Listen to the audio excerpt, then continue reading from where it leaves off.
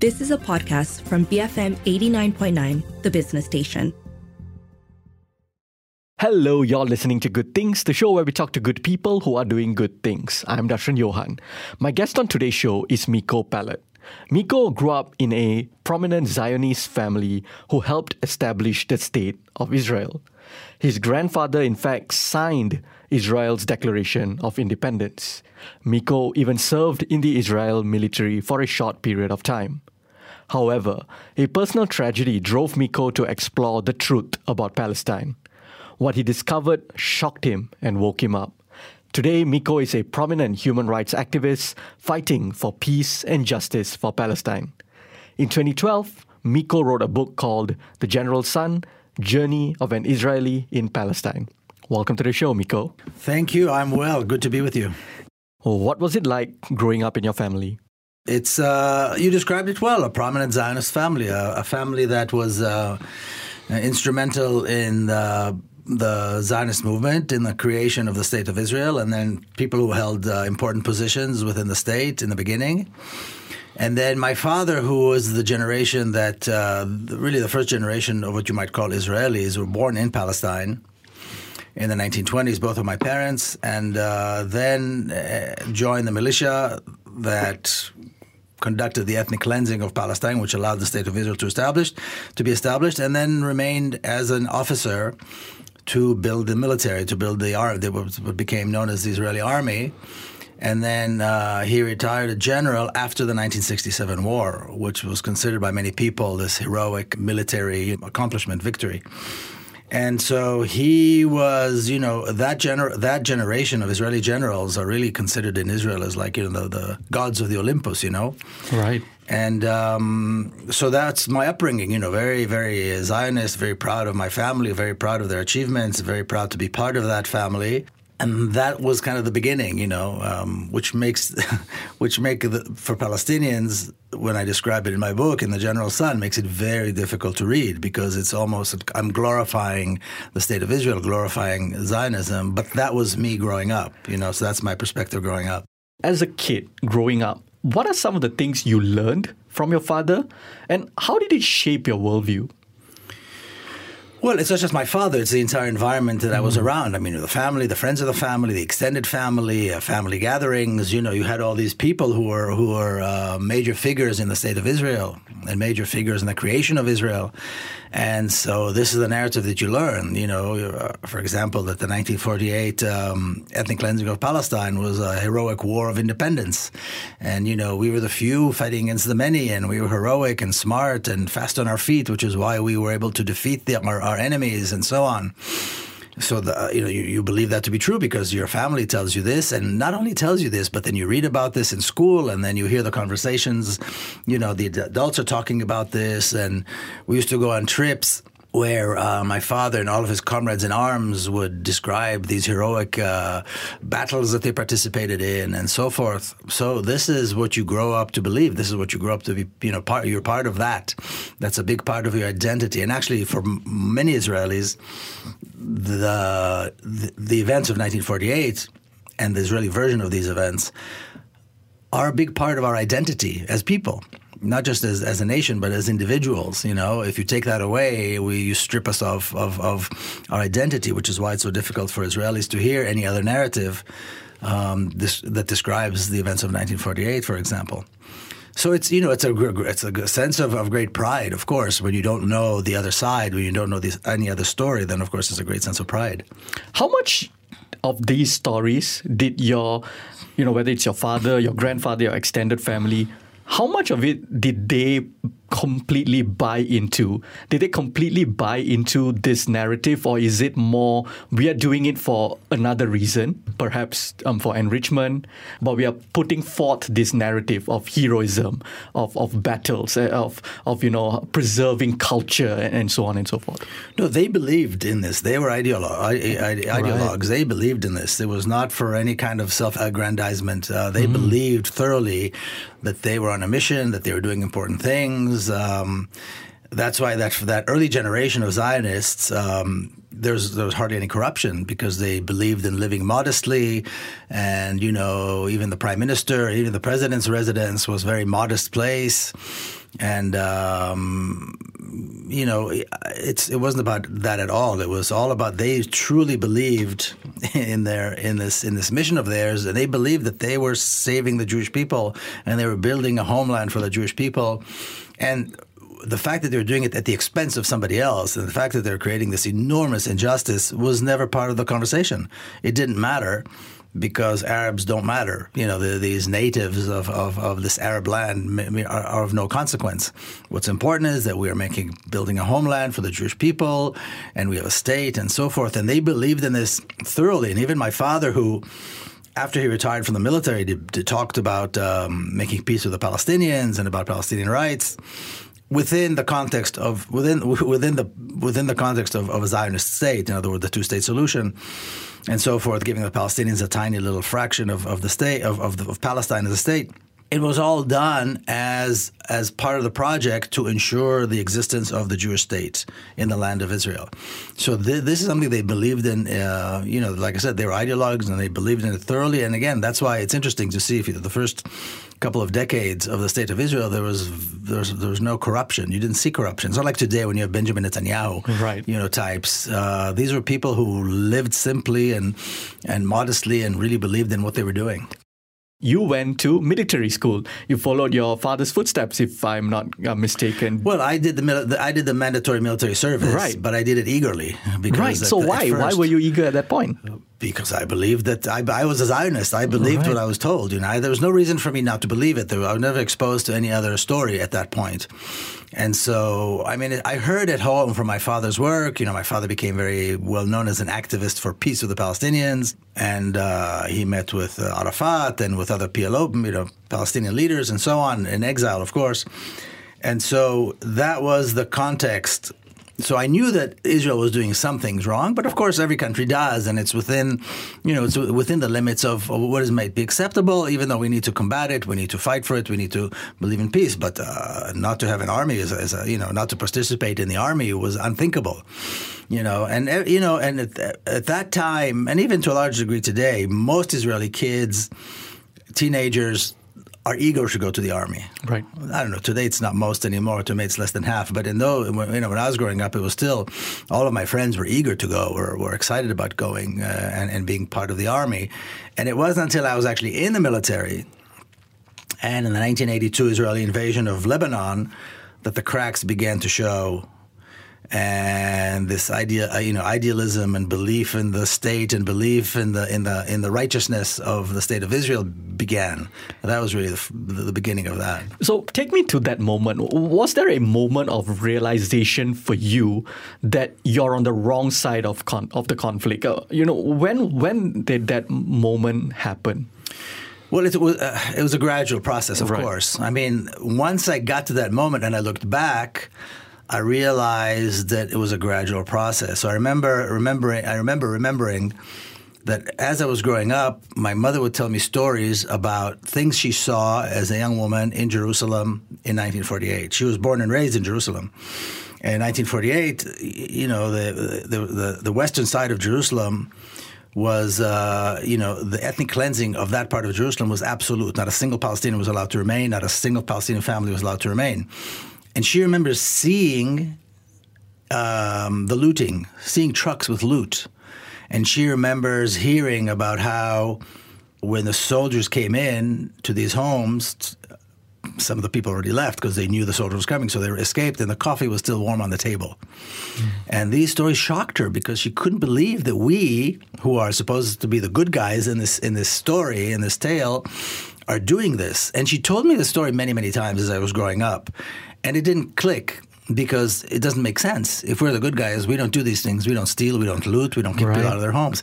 It wasn't until much later on when I actually began my activism and I began engaging with Palestinians, which was rather late, that I remembered it and I began connecting the dots. But the actual moment really, I think, was when I began actually engaging with Palestinians. It wasn't in Palestine. It wasn't in Jerusalem where I was growing up, funny enough. Because even though half of Jerusalem is still Palestinian, and the other half of Jerusalem used to be Palestinian, and there's very clear signs of Palestinian life still exists there, the homes and so on, It wasn't until I was in the United States that I met Palestinians for the first time, that I actually sat with Palestinians and talked. And that was really the point of no return for me. But at that point, did you already leave the military when you went to the United States? Oh, yeah. I did the 3-year military service. And then, but I wasn't really engaged in this issue until 2000, 2001. So it was much later in life that I actually began this journey that I call the journey of an Israeli in Palestine. Right.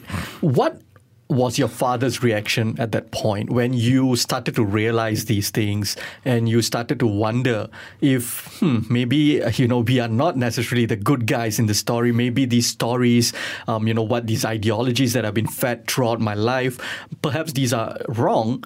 What was your father's reaction? Did you confront him about these things? No, he'd already passed away. Okay. He passed away in 1985. But the question that people always ask me, what would your father say today? Right. What would he do today? What would he agree with you today? And of course, there's no way of knowing for sure.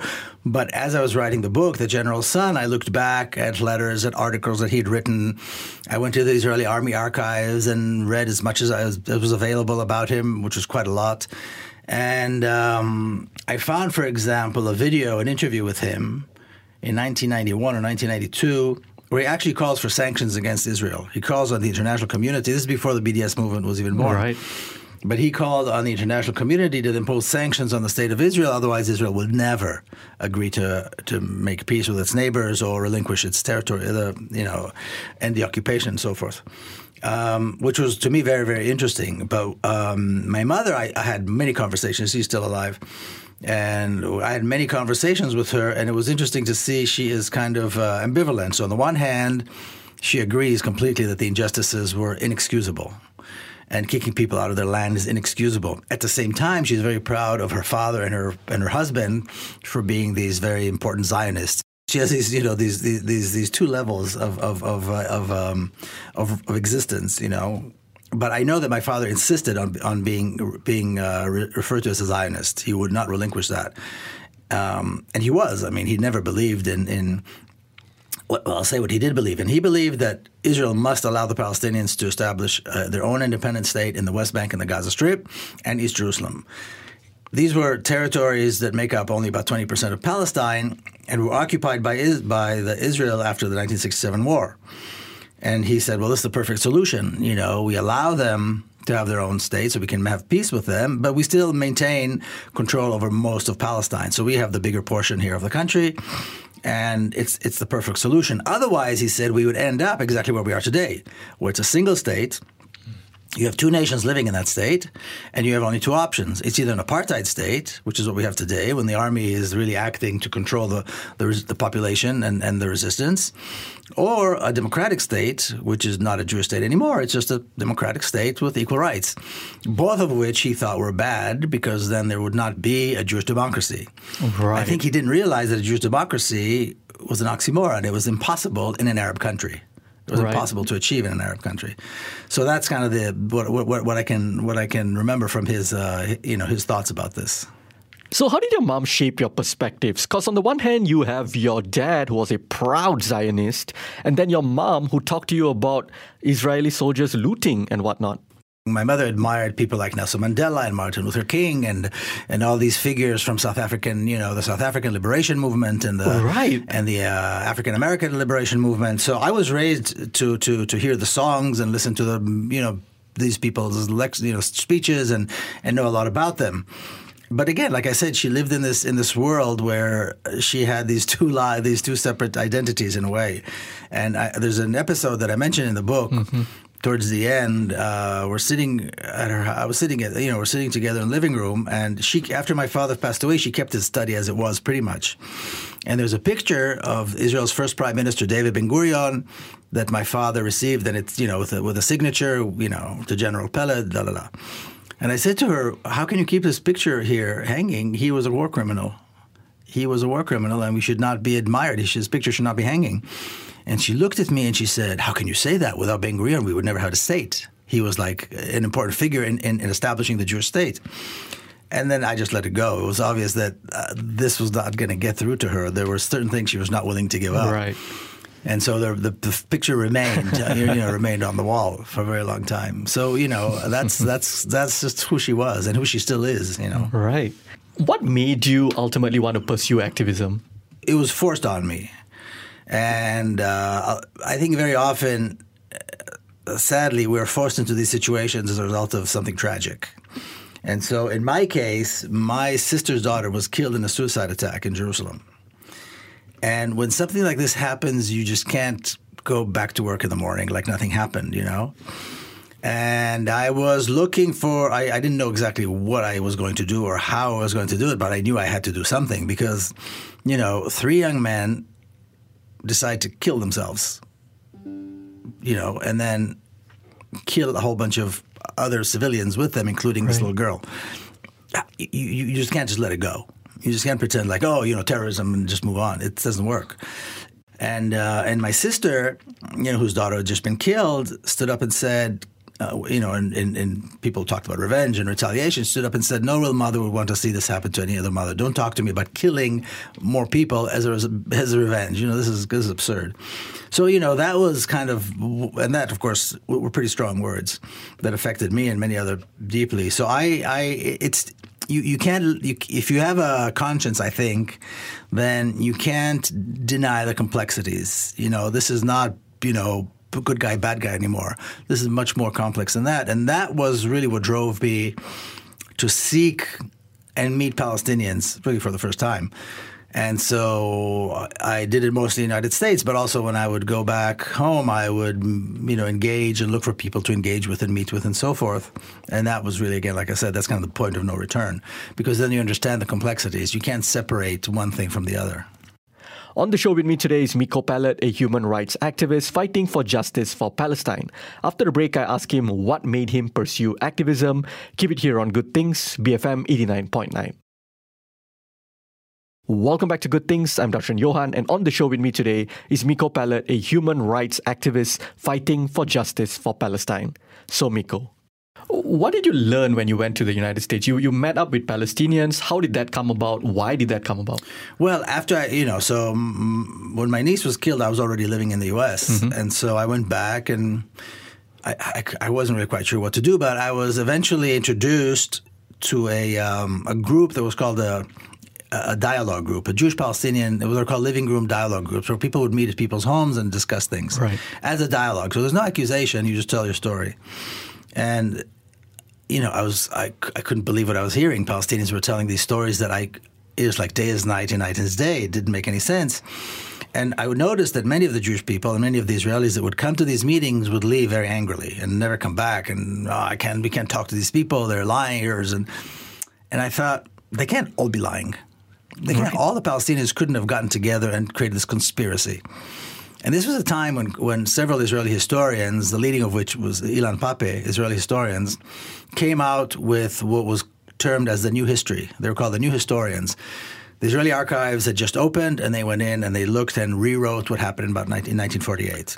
Right. And then Ilan Pappé wrote his epic book, The Ethnic Cleansing of Palestine. Right. And I read that, and again, it put everything in context, and I met with him ever since we became friends, Ilan Pappé and I. And so then I began to get the larger picture. So in fact, the realization I made, and it's a very difficult realization anyway, but especially when you come from a family who had taken part in this and you thought was heroic, turns out they'd taken part in something that was criminal.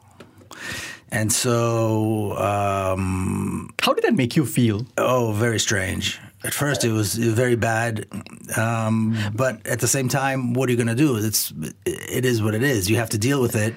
I had to decide, where do I stand in this? Right. I had to make a choice. And my good fortune was that the Palestinian friends that I had made in the United States at the time, in this community, there were no pointing fingers, although they could have. My family had, there's plenty to point fingers at. They kind of allowed me and welcomed me and allowed me to take these baby steps to understand and kind of get my head wrapped around this new reality, these new realizations. And they were very welcoming, and they were very warm, and they were very friendly, and I'm still very good friends with some of them, most of them. And that's really what allowed me to gradually figure out, where do I stand in all of this? What is my identity? Because my identity was tied to these stories. And now these stories, I don't want to be identified with them. I reject them completely. And then I had to decide, do I support this crime or do I reject it? Because you can't be in the middle here. And I said, in good conscience, there's no way that I can support this crime. There's no way that I can legitimize these crimes. And so I had to come out as anti-Zionist. I had to come out with a very clear stance for justice in Palestine and what that looks like. But it was a process. It was like having your arm cut off with a saw with no anesthesia. It was very painful. Yes, and I'm wondering, I want to dig into that a little bit more because, you're talking about your entire worldview coming, crumbling down. It's almost like, I can imagine like someone who believes like the earth is flat. Yeah. And then one day they're seeing satellite images of the earth being spherical. What went through your mind when you realized that your entire life has been a lie? It's not easy, but you have to, it's an ongoing process. It's not like you sit one day and think about it because it's not static. It's an ongoing process. So you read the books and you hear the stories and then you hear more stories and then you go to Palestine and you engage with more Palestinians and then you get kind of a bigger picture of what's going on. And then you go and you visit more Palestinians and you realize that actually I grew up in this little ghetto because the country is very small, but it's completely segregated. So Israelis never see Palestinians, and they don't need to. Right. And sometimes Palestinians live across the streets. I mean, some of the communities are very close geographically, but the life is entirely different. The reality is entirely different. So I realized I grew up in this very privileged sphere, completely unaware of who at whose expense I was living, and the fact that all these other people were denied these same privileges for reasons that I couldn't understand and I couldn't accept. And that is, again, that's an important realization to know that these very safe, very, well-developed, I never had to worry about water. If I wanted to drink or take a shower, I mean, there was never an issue, or water the garden, Palestinians get very little access to water. Even if they live across the street from an Israeli neighborhood, or roads, safe roads, or lighting or electricity. I mean, these things that I took for granted. I didn't think anybody in that country had any issues with this. I thought everybody had it. And you look at Palestinians, you go, why do they look like this? Why do they behave like this? Why? And then until you take the journey and you go inside and you leave your comfortable sphere and go into the sphere of the other, you realize they're being denied this. It's not that they don't have, they can't have it. They just won't. They're not allowed to enjoy these privileges. And then you have to think, well, why? Is this somehow justified? I mean, can we justify this? And then you say, okay, well, where do I stand in this? Well, since I do have a voice, then I have to use it to expose this. Right. Once you did, quote unquote, sort of choose a side, you came out, you realized, about the injustices, you came to the realization that you cannot support it anymore. And where you stand is you stand with the people of Palestine. What was the reaction from people within your community? People who were friends of mine, that was kind of the end of that, because Israelis don't want to have this conversation. They don't want to hear this. So it was very hard to maintain a friendship when this other person that you thought was a friend of yours supports this injustice. It's impossible to maintain that friendship. Right. In my family, there's a broad scope of opinions, but it's your family, so it's your family. Right. But my sphere. When I'm in Palestine, which is quite often, I spend my time with my family and I spend my time with my Palestinian friends working on whatever it is that we're doing, activism and so on. And that's it. Israelis do not want this conversation. And when I do engage with Israelis, they always say things like, well, we agree with you, but 95% or 90%. And I always say, yeah, it's that, damn that 10%, if you can only find a way. And that 10% is actually seeing Palestinians as human. Right. That 10% is seeing Palestinians as people who deserve exactly what we deserve because they're human. And actually, we're there at their expense. This was their country. We took it. And so, whatever privilege we have, they deserve, and maybe, and then some, But Israelis really don't want to hear this. Even the Israeli, what they like to be called Israeli leftists, it's at 5% that they always just can't quite bridge. What are some of the challenges you face as an activist fighting for justice for Palestine? especially one that comes from a Zionist family. I'm wondering, you go on the ground, to do work with Palestinian people, and do they have a lot of distrust? Like, why is this guy coming to help me? In the beginning, yeah, of course there was. In the beginning there was. I mean, building trust takes a long time. Right. But we're past that. We're past that. And, you have to pick a side. You can't there's no place in the middle here. Yeah, absolutely. This is some issues when it comes to, I have a friend, a Jewish activist who lives in the United States. He says, well, I oppose racism. What's your point of view? What's your opinion? And when Israelis, you ask them that question, they will say, well, yes, but. Right. Well, there's no but here. If you say but, then you're allowing for this to continue. And that's typically what kind of more liberal and leftist, Zionists will say, yes, but. Somehow Israel deserves to, to have this exception and to do what it does. And of course it doesn't. There's no justification of this. There's no excuse for this whatsoever. But you have to take a side, and once you take a side, that's it. You have to act and to do everything you can to accomplish this or to rid the world of this terrible injustice. Right. What is it like doing activism in Palestine? Because, like you said, I go back to what you said, where there was a point in your life where, you were in your privilege bubble. And as far as the privilege bubble is concerned, things looked fine. Yeah. Right? The assumption was things are fine for everybody. Now you know the reality. You are on the ground. What is the reality of doing activism in Palestine? We hear about journalists getting shot recently, and Al Jazeera journalist Shireen Abu Akleh, she got shot. But this is not just a once in a while thing. It happens. Like journalists, activists, people get shot, regular people. Paint a picture for us. What is it like doing activism there? It's very hard because everything is marching in the wrong direction at an enormous speed. So you feel like you can never catch up. And so, on the one hand, Palestinians are hardworking, generally optimistic people. I mean, kids go to school, people do their best to maintain a normal life and to fight for their rights. But you realize that there's nobody outside to talk to. Nobody cares. Shireen Abu Akleh, if somebody suggested a year before she was killed that she was going to be killed, nobody would believe that. It's absurd. They're not going to kill somebody that famous. And they assassinated her and nothing happened. The world kept, going in the same direction. Business as usual.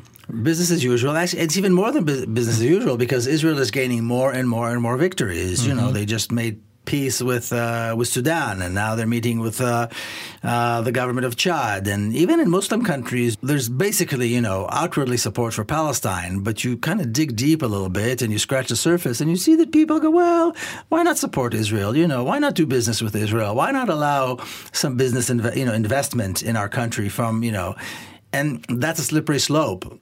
If you allow recognition of legitimization of the injustice, then, where does it stop? It's very, very dangerous. So there's assumption that, the Muslim countries are, it's a place for it's kind of like a safe haven for Palestinians. It's not, because they're not standing up for Palestine. They talk a good talk, but they don't stand for Palestinian rights. The Arab countries we see, one by one, they're falling into this trap of what's called the Abraham Accords. And so it's very difficult because you see a cause that could not be more just and where people in general support. But then you see the governments and you see businesses and you see, athletic agencies and like the Olympics or the World Cup, they will allow Israel to come in. They don't understand that you have to boycott them. They don't understand that they should not be given a space in any kind, in any place, in any, whether it's academic or sporting or cultural or certainly not diplomatic. There should not be Israeli diplomats in any capital. They should be sent home. No state should have an ambassador in Tel Aviv, certainly not in Jerusalem. But people are just slow to react. And I try to explain to them, look, Palestine is on the verge, especially now with this new Israeli government, on the edge of a precipice. Right. We haven't seen anything yet. All the suffering and the injustices that Palestinians have endured up to this point are nothing compared to what's coming up. And people just kind of nod their heads and move on with their life. And I feel a sense of urgency. But if people of conscience do not understand the urgency and act, then we're not going to see a change, for good anyway. So what keeps you going amidst the various defeats, the never-ending conflict? What gives you hope when, in your own words, things are marching in the wrong direction at a rapid speed? Well, first of all, if you stop, then you've let the other side win without a fight, and I'm not willing to do that. More importantly, it's my Palestinian friends. I mean, people who are throughout all of Palestine, and just to be clear, the entire historic Palestine is what I call Palestine. I don't call Israel and Palestine. There's no such thing, Palestine is Palestine. It's a very clear country. Israel has taken over it, but it's all Palestine. And I see Palestinian, May of 2021, Palestinians stood up and said to the world, there's no West Bank, there's no Gaza Strip, there are no differences. We are one nation, it's one country, and we're standing up. And there was this massive uprising, which was heroic. And of course, Palestinians pay a heavy price, in death and arrests and so forth. That when I see that, how can I lose hope when I see that, And my job is not to question the hope. My job is to support that and make sure that Palestinians, this becomes a reality and people understand what that was and what it meant. What message would you give people who are Zionist sympathizers, or the people who say, yeah, I don't believe in violence, but I'm not a racist, but in this case, it's complicated. You've heard this many, many times, especially you. What do you tell them? Well, this whole narrative that somehow there's justification to Israeli violence is false. This whole narrative that says yes, but is false. This whole narrative that says that somehow excuses the violence that Israel has been perpetrating against the Palestinians for almost 100 years is absolutely false. There is no justification. There is no excuse. There is nothing in the entire world that can justify what Israel does. And the narrative that somehow justifies it is false. So people are either ignorant or they're lying, and they need to decide whether they're ignorant or they're liars, which is, it's up to them to decide. But anyone who can look at the bombing of Gaza and the Gaza Strip, I'll give you that as an example. Over 2 million people living in this open air prison. There's no access to clean water. There's no access to medicine. They're being bombed on a regular basis. There's no freedom of travel. It's horrifying. It's beyond belief. Okay, if a child has, forget the bombing for a minute, if a child has an ear infection, which we know is incredibly painful, and there's no antibiotics, and you're a parent, what do? Where do you go? Now, this is not in some place in the middle of God knows where. This is 5 minutes away from Gaza. There are perfectly good hospitals with all the medicine you possibly need, but they don't have access to that. A child with a curable disease or curable cancer, for example, will die, whereas a child a few kilometers away who lives on the Israeli side, on the other side of the wall, will live. Because Israel decides who lives and who dies. Israel decides who gets access to medical care or doesn't. It's that severe. Now, this is 5 minutes away from Israeli towns and cities where people have a very good life. It's 30 minutes from Tel Aviv, which is this happy, wonderful, Mediterranean city on the beach. And when they bomb Gaza, you can see the smoke from Tel Aviv. People on the beach can see it. Other beaches a little bit further south, you can hear it. Do you think they stop, going to the beach and sitting in cafes and drinking? And no, nobody cares. So there's this, Israelis still live in that bubble that I used to live in. They still don't care. This doesn't mean anything to them. Bombing Gaza, no bombing Gaza, it's got nothing to do with them. And this is a terrible reality. So this is not something that people can choose to ignore. This is not something that people can excuse or justify in any way, shape, or form. Dropping millions of tons of bombs on a civilian population that never had a military force, that has no way to hide from it. There are no air defenses. There's no way for them, to defend themselves. And then justifying that in any way, I don't understand it. I just can't understand it. Absolutely. Before we wrap this conversation up, Miko, I just have one last question for you. What would, not just peace, but what would justice for Palestine look like? Well, the best that we can hope for, I think the best that we can shoot for right now, aim for, is a free, democratic Palestine with equal rights and mechanisms that will allow the refugees to return. That is the best that I think we can hope for. So right now we have about 7.5 million Palestinians, about 6.5 million Israeli Jews living within historic Palestine, within the apartheid state of Israel. And it's important for people to realize that if they support Israel, they are supporting apartheid. They're supporting a crime against humanity, which has been defined, apartheid has been defined as. So what should we shoot for? We need to aim for the collapse of the apartheid regime and the transformation into a real democracy, one person, one vote, complete equal rights, and create the mechanisms to allow the refugees to turn and be compensated. And on that note, Miko, thank you so much for speaking with me today. Thank you. That was Miko Peled, a human rights activist fighting for justice for Palestine. If you missed any part of our conversation, you can check out the Good Things podcast on the BFM app, BFM Jotmai, Spotify, Apple, or wherever you get your podcasts from. I'm Darshan Johan, and this has been Good Things, BFM 89.9. You have been listening to a podcast from BFM 89.9, the business station. For more stories of the same kind, download the BFM app.